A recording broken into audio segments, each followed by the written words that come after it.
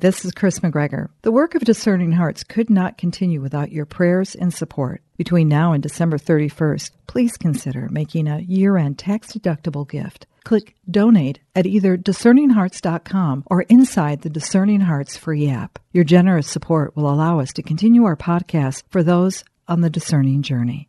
Thank you and God bless from all of us at Discerning Hearts.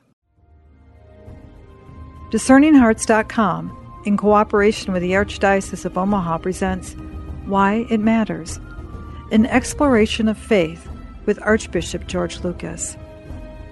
Pope Francis, in his encyclical letter, Lumen Fidei, the Light of Faith, said that faith's past, the act of Jesus' love which brought new life to the world, comes down to us through the memory of others, witnesses, and is kept alive in that one remembering subject, which is the Church.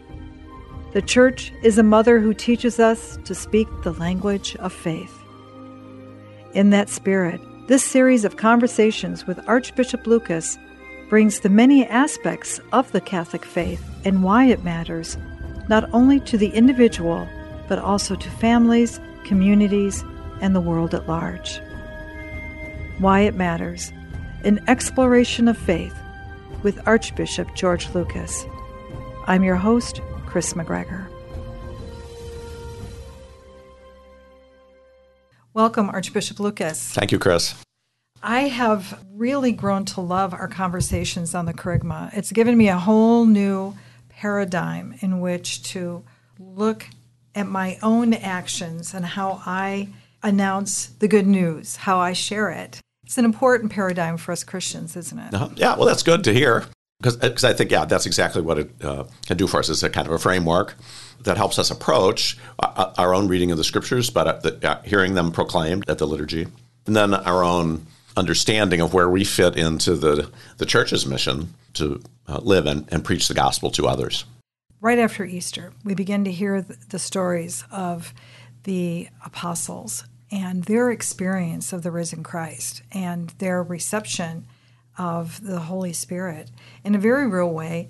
For many of us who have been those Catholics, for example, who have been going to Mass, we forget sometimes that we've encountered that same Spirit that they did on that day. That's kind of an important awareness for us, isn't it? Yes, it is. You know, what we see right away in these Scriptures to which you're referring is that there was a real experience of the coming of the Spirit, and that it took them over totally. It wasn't simply an intellectual awareness that, there is a Holy Spirit, or not what the Holy Spirit is acting. They really were moved by the coming of the Holy Spirit.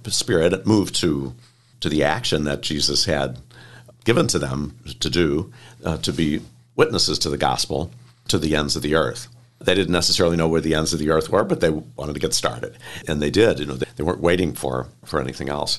You describe it beautifully. After we celebrate the resurrection of Jesus, he appears, we read in the Gospels, to his disciples, so that they have, again, the experience of him risen from the dead. They're convinced beyond a doubt that this is real, that Jesus is not dead, and that he's alive. And then they witness his ascension to the right hand of the Father. The question then is, well, okay, now what? Or what difference does all that make? Was that, a great experience for those relatively few in number who got to witness it? There were several hundreds, of course, who saw Jesus after the resurrection, but in the sweep of human history, it's kind of a small number. So was that just a great thing for them? Or does this open out somehow into a larger experience in human life, in human history? And the answer is it's the latter. That's God's plan. And so the coming of the Holy Spirit makes that possible, gives the energy, the direction for that in the infant church. And the apostles, the other disciples, experienced that very profoundly. And as I said, they got to work right away to witness what they knew to be true. I doubt they saw it as work. They were so filled with joy and amazement and faith, having witnessed both the death and the resurrection of Jesus, that they couldn't really keep it to themselves. Archbishop, it's a powerful scripture that we hear. Here's a fisherman, Peter, who was very timid, who hid, who had so many opportunities to proclaim, but yet he didn't. Now, after this event of Pentecost, Wow, look at what he's doing. That Holy Spirit's amazing. And the Holy Spirit was at work. And Peter, in his proclamation and in the crowds who heard him, and everyone was kind of amazed that they could not only hear him, but understand him. It's beautiful to imagine the apostles gathered with the Blessed Mother in the upper room after the ascension of Jesus. They all were aware of this commission they had received from the Lord, and I think really desired to fulfill it. But as you said, Peter and the others were ordinary people. They weren't educated and they weren't influential in a worldly way. They had seen what had happened to Jesus, his crucifixion, and even though they were convinced that he was then alive, they didn't particularly want to be arrested or tortured for preaching about him. But they were also aware of the promise of Jesus. He had promised to give them the Holy Spirit. I doubt they were well acquainted with the Holy Spirit. I don't know exactly what they knew or what they were aware of, but they had confidence in Jesus, and I'm sure they believed, well, if he tells us that the Holy Spirit will give us what we need. So they were praying in the upper room, presumably praying that they would receive this gift that Jesus had promised. And then on Pentecost, the Holy Spirit came upon them with great power, was unmistakable. Something was different. They again experienced it. It wasn't just like a light bulb went on, but they could feel. The scriptures describe a physical manifestation of the coming of the Spirit. And then the first thing they did, I think probably with Peter leading, was they went out the door and they began to share what they knew to be true about Jesus Christ, about this unique person, this unique saving event of Jesus, of his death and resurrection. The beautiful consequence of that was that people believed them.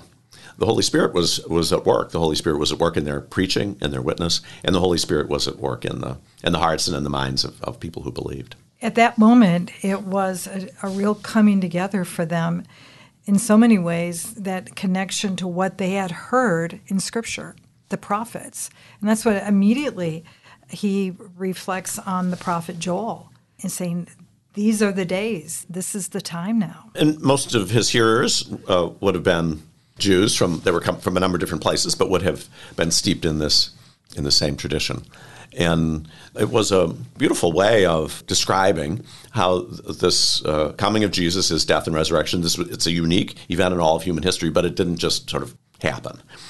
This is the plan of God for us. And over generations, it was revealed in various ways in kind of obscurity. God, of course, had chosen a people and revealed his loving plan to them. As the scripture says, in fragmentary ways. God understood it all, but people received it without knowing the fullness of it. But that was all setting the stage in God's providence for the coming of the Savior and for his preaching, his miracles, his life, his death, and his resurrection. It's interesting, as we listen to Peter's sermon on Pentecost, he was really very direct with the people. This was the Savior that was promised. This is God's great gift to you, and you use these pagan Romans to kill him. Then he's able to say, but don't worry. He's not dead now. He's alive. Through the power of God, through his nature as the Son of God, Jesus has conquered death. Though it reminds us, it's an important part of the proclamation of the gospel that it's good news, but not simply announcing happy times, that we're sinners and we're burdened by the effects of original sin, our own sins, though, too, and we've burdened other people with our sinful choices. And the collective sins of humanity are very much present at the time of the crucifixion, even though people couldn't see it at the time. But as Peter told his hearers on Pentecost, he tells us, you're involved in this, both in the death of Jesus, but also now can be involved in the power of his resurrection and in the peace that comes from that power. It really stands out in the way you describe this Archbishop, that he has a very strong message, but it's laced with compassion. It's like when you said, don't worry, he's still here. And I think that's what's important for us, isn't it? And when we are the experience of Peter, as we begin to engage with others, when we begin to share, don't be afraid. Speak what you know, but then also say it with that word of hope and compassion. Mm-hmm. Because we won't desire a relationship with the Savior if we don't think we need one. It is important in the preaching and in the hearing of the Kerygma that we have this clear sense that, we've made a mess of things. And, if we're left to our own devices, there's not much hope, and there's really not much of a future for us beyond what we can see right here. But God's plan was always we would have life and the fullness of life. That's blocked because of sin, but Jesus has blown the blockage away through the power of his death and resurrection. But we are sinners, and that's also a part of the kerygma. Again, we don't want to just beat other people up with it, and it's not the way we introduce a conversation about our faith by calling someone else a sinner, but we begin to share our common experience of the burden of guilt, the consequences of our sinful choices, or the effects that other people's choices have had on us, so that we kind of see our starting point. It's not a good place to be, but God looks on us with compassion and then gives us a gift beyond our imagining. Again, he goes back to the prophets. He brings forward David, the great psalmist, who taught them how to pray. And it's almost as though he's surprised and filled with joy because the hope that they had heard about so often, it's been fulfilled. It's here with us now. An important part of the work of the prophets was to try to get people to sort of turn around right again, and to face towards God and to understand the plan of God, the power of God, the righteousness of God, when often they had stumbled, taken up with false gods, or just become immersed in their own self-reflection or self-possession, you might say. Again, the reference to the prophets would be powerful ones for those who were hearing Peter on the Feast of Pentecost. And it was an invitation to them to realize that, the prophets were saying more than even they knew they were saying through God's inspiration about the plan of God for the salvation of his people, which soon will be understood as the whole human family, not simply the Jewish people. Again, I keep going back to what you've spoken to us, and we need to be reminded that the centrality of Jesus within the church. You can't just proclaim the church and not its head. This is the reason for our hope. Yes, and I don't think, consciously we don't try to do that, to leave Jesus out. But as we're offering the kerygma to those around us, we have to try to put ourselves in their shoes and understand what, when they look at the church or when they look at us Catholics, what do they think, or what's been their experience? And it's a variety of things. But as I said earlier, I'm afraid too often, because we have been so strong and well organized institutionally, that we come across more as an institution than the living body of Christ, who we are. And so the centrality of the person of Jesus, of course, is central in the history of salvation. He's the head of the church, head of his living body, because he's a person and because he loves us so personally, and we can experience that through the power of the Holy Spirit. That's really the place where we should start, reacquainting ourselves, and then also acquainting our neighbors with the message of the good news of salvation. Again, he's out there, he's proclaiming, he's just gone out, so many are listening to him, and here he is pulling from the scriptures, especially in that portion where he's speaking about David, the connections he's making. It's exactly what they needed to hear. He trusted that it was coming from that experience, and not necessarily he sat down and wrote a long dissertation before he went out. Yeah, I doubt he wrote it out. The beliefs of the people to whom he was speaking would have been familiar to him, but the scriptures say they spoke different languages, so it wouldn't have been so clear to him how they were going to be able to comprehend what he was saying. The Holy Spirit took care of that. However that connection was made, the people heard what they needed to hear. They heard what was being preached, even though it seemed impossible for them to be able to hear it in a way that they could understand. I'm with you. I doubt Peter sat down and wrote out this Pentecost homily. We can presume he was a prayerful man and acquainted with the scriptures, and he himself, having been a witness to the crucifixion and the resurrection, began to see the things that Jesus had tried to point out to them in a variety of ways to his disciples, but began to see the plan of God at work all through the ages, coming to its fulfillment now in the person of Jesus Christ. In what we now call the Old Testament, there's a lot of hope, there's a lot of looking forward to the fulfillment of the plan of God for his people, and Peter says that, you know what you've been looking forward to? This is it. This kind of mysterious one that the prophets were referring to, Jesus is this one. He will say, God raised this Jesus. Of this we are all witnesses. Exalted at the right hand of God, he received the promise of the Holy Spirit from the Father and poured it out, as you both see and hear. That is that major statement. God raised him. Because if it wasn't for the resurrection, what's the point? If he was just a good philosopher or he had a lot of nice lines that we quote today that make us feel good, what's the point? We could offer a one-question quiz about our faith, and I would suggest that the question would be, what's the most important thing we know to be true in our Christian faith? I think the answer is that Jesus is alive. If that's not true, then the whole rest of it falls apart.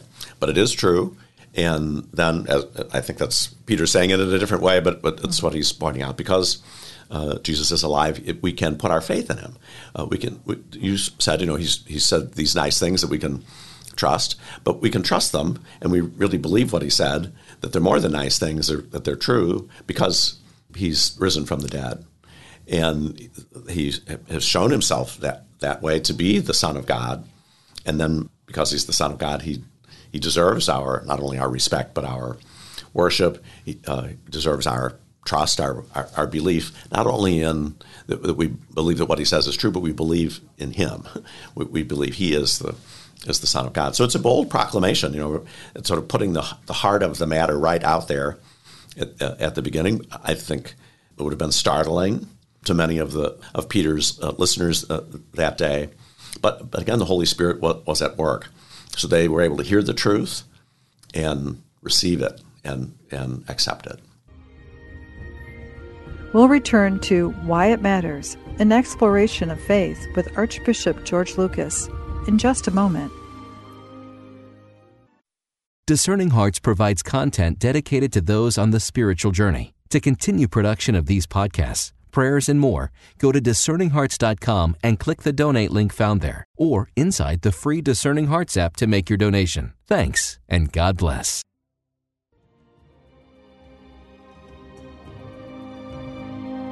Did you know that Discerning Hearts has a free app in which you can find all your favorite Discerning Hearts programming?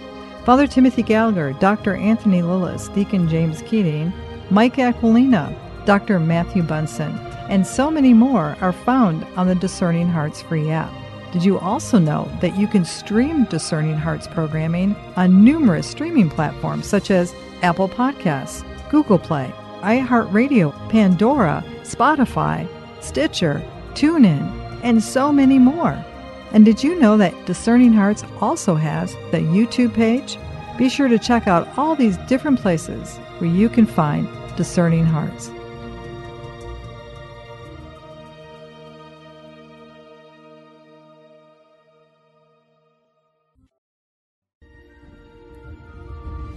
We now return to Why It Matters, an exploration of faith with Archbishop George Lucas.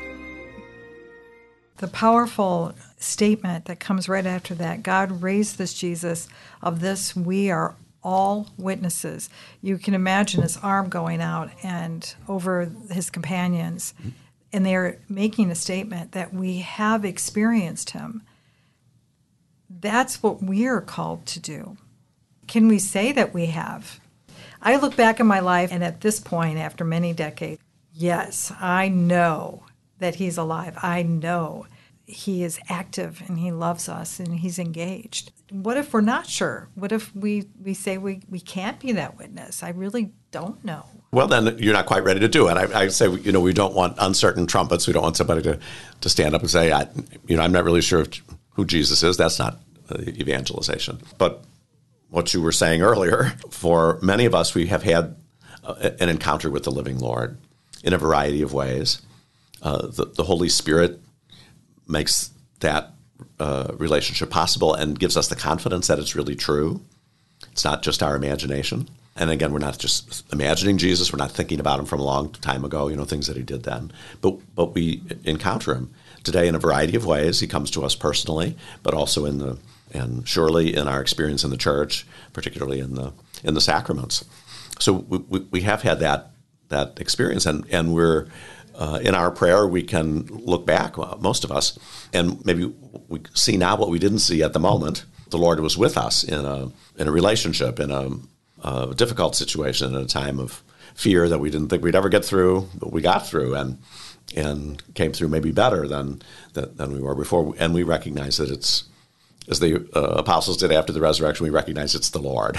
It's the risen Lord who's revealing himself to me through the power of the Holy Spirit so that I can be a credible witness, not simply a good teacher, which is also important, to be able to take the truths of our faith or what's recounted in Scripture and to teach that to people, but also witness to the power of it myself. I would say witness to the experience of it, because it's more than an intellectual exercise, that we don't leave the intellect out of it. It also does make sense, but it involves us, the whole person, over time, these encounters with the Lord and the Holy Spirit acting in those moments and in our reflection make us confident that, yes, this is really true.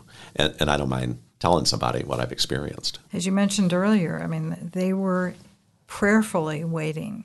They were in prayer, they had gathered, they were open, they were waiting. We too have to do that, don't we? Right. I think that this Pentecost event sets a great pattern for us in the church. It was a unique day, at the beginning of the church. But just as you say, they didn't attempt anything without prayer. And they felt inadequate, I'm sure. And again, they knew they had encountered Jesus alive, risen from the dead. They were convinced of that. But would anybody believe them? And how were they supposed to present that? They wanted to tell about it. And of course, they had the commission from Jesus that they should. So there was all kind of motivation to do something that they weren't sure how they were supposed to do. So they prayed. So that's where we should start. I hope we do, if we have the desire to share our faith with someone else, whether they're inviting something from us by questions or whether we're looking for an opportunity because we care about them and have something important we want to share with them. We need to be in prayer and ask the Holy Spirit to help us see when is the right time to say something, to give us the words, and then to be with us in that moment, to be in my speaking, to be in the other person's listening. And then we need to count on that, count on the presence and the action of the Holy Spirit. But then, like those first disciples, we really need to step out. We need to go out the door. We need to go outside of ourselves. It takes some courage, and we're not necessarily sure how it's going to turn out. But as these first preachers of the gospel experienced, if we proclaim the gospel from a place of integrity, and we're not perfect, but from a place of integrity in terms of having experienced the presence of the Lord, having experienced his mercy, we should expect that people will believe. Now, on that day, not everybody believed, and that not everybody's going to believe today. And maybe some people who heard that went home and prayed about it, and then maybe they believed a week or two later. Or maybe something else happened that tipped the balance for them towards belief. So there's all kinds of things that we don't know in the particulars. We want to share our knowledge and love of Jesus with confidence, with the confidence that this is good. It's good news. It's good for me. If someone else hears this and thinks about it, it's not going to hurt them at all. It will not be bad for anybody. Maybe they can believe it, maybe they can't, but it won't be bad for them. So we're not inflicting something on someone or imposing something. We're offering it as a gift. But we offer it in confidence that if they don't hear it, St. Paul tells us faith comes through hearing. If people don't hear the message of the gospel, if no one evangelizes them, how will they? They're not just going to trip over it. They won't have the chance to believe. It's telling that when they came out of that upper room, they didn't know what they were going to experience. They didn't know what might occur. They didn't overthink it. Thinking and preparing and being prudent, I mean, those are all important things. But on the other hand, sometimes don't we overthink it a little bit? What will they think? What will they say if I share my faith? Yeah, and I think that's the voice of the evil one, trying to help us focus on our inadequacies and our limitations and so forth. So when Peter got up to preach, he was as big a sinner as anybody else he was talking to. So if he would just listen to the devil and say, well, who are you to say anything? Are you deny Jesus? That's why prayer is so important, because in prayer then we listen to the Lord tell us what he wants us to hear, and to tell us the truth about himself. We're reminded again of his love, of his power, of his commitment, promise to be with us in the church. And so it's more praying than thinking. The overthinking, we kind of get stuck in the mud, which is where the evil one would love us to be, just stuck. But the Holy Spirit moves us up and out. And if we cooperate with that grace, like Peter, we just have to see what happens. As you said, he didn't really know how he would be received, how people would react, maybe not even sure what was going to come out of his mouth, except he was going to say the truth. But that's how the gospel spreads. Rely on our own confidence in the love of Jesus and in his presence with us. How I think most of us would like to be able to say our relationship with him has changed everything for us. So to be able to share that in confidence, relying on the Holy Spirit, then we see what happens. Then, because once it's out there, it's really out of our control, and we don't need to control it. There's a power there. There's a truth there that people will receive. Maybe they'll jump up right then and there, like someone did on Pentecost, and ask to be baptized. And maybe they'll take it to prayer themselves, or maybe try to push it away. But we can trust a seed has been at least thrown in their direction, and we can hope that it might take root. And if we don't see the blossoming of it that day, maybe we'll never see it, but maybe we will sometime later.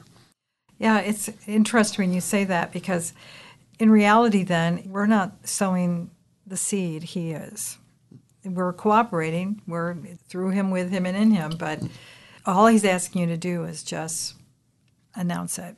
Just let them know, and then you've done your task.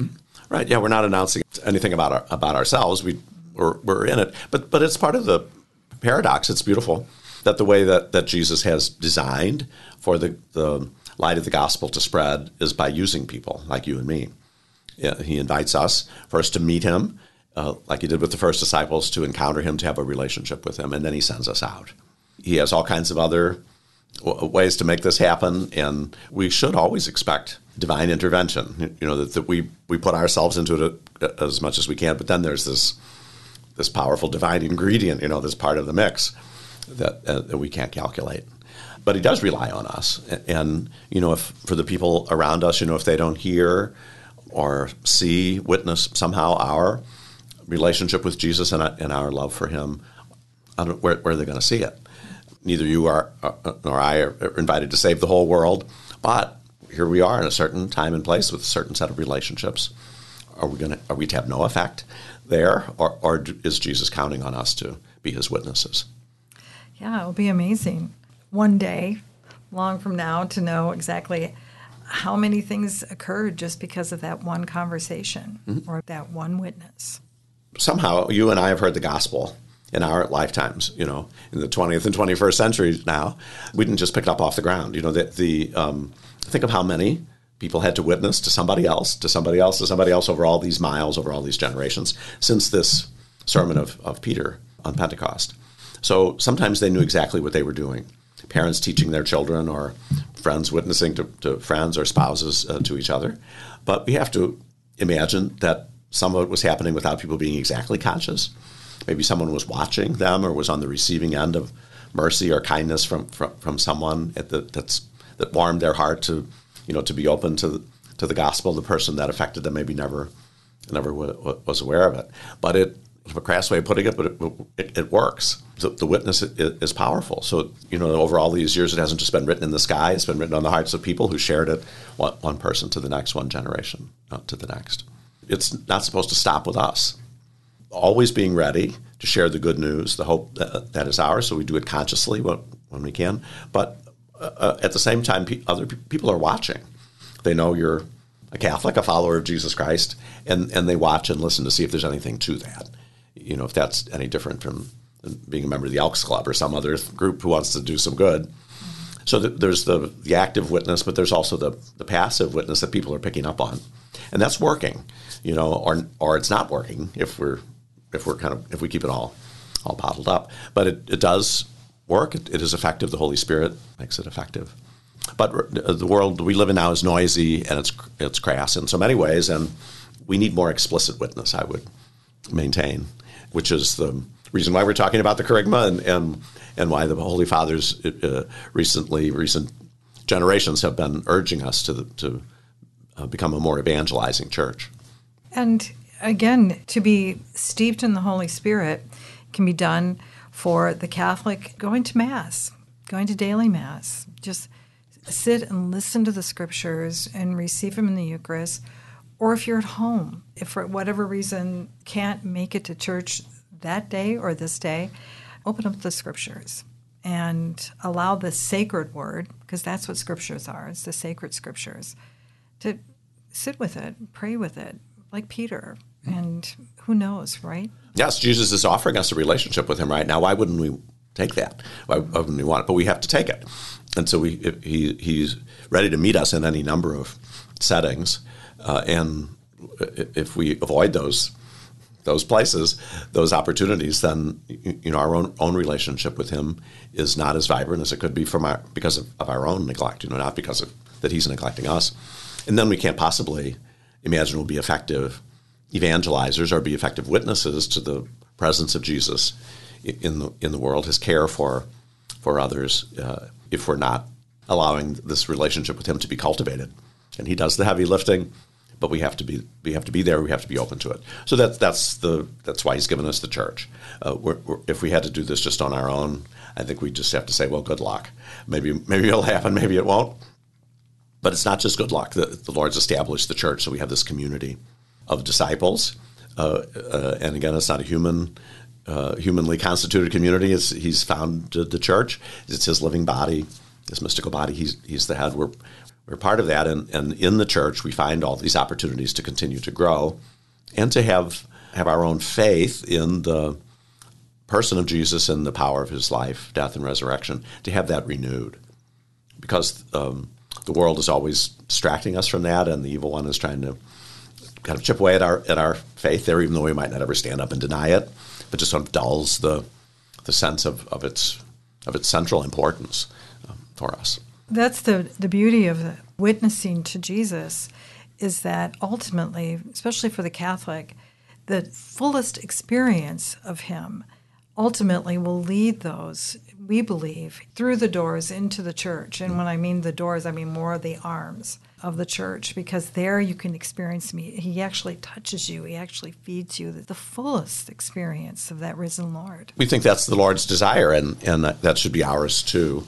But even though it might be in the back of our minds, to hope that we're creating a path forward with people so that they might come into the fullest experience we can have in this world of the Lord, which would be in the sacraments, particularly the Eucharist. He's not asking us to make that an exclusive club who's able to participate in that, but sends us out at the end of every Mass to announce his presence to others, and we hope bring some people back with us. Well, any final thoughts on this particular conversation, especially given that incredible passage of Peter's proclamation, that great witness? We've just heard it, but I would encourage listeners to pick up their Bible and go to the second chapter of Acts and read it prayerfully again. And as I suggest, see in this a pattern for our own life and witness. Peter was very explicit, and I think that's what we're invited to more and more these days. As I said, there's so many distractions in our world, and whether we're old or young, but especially I think younger people, there's so many voices that are vying for their attention about all kinds of things. A lot of it is really not true and not good for them or anybody else. And so to be able, in a very clear way, to hear this central eternal truth, this saving truth, will come as a gift. And as Peter experienced, if we do that, others will believe. Amen to that. Thank you so much, Archbishop Lucas. Thank you, Chris.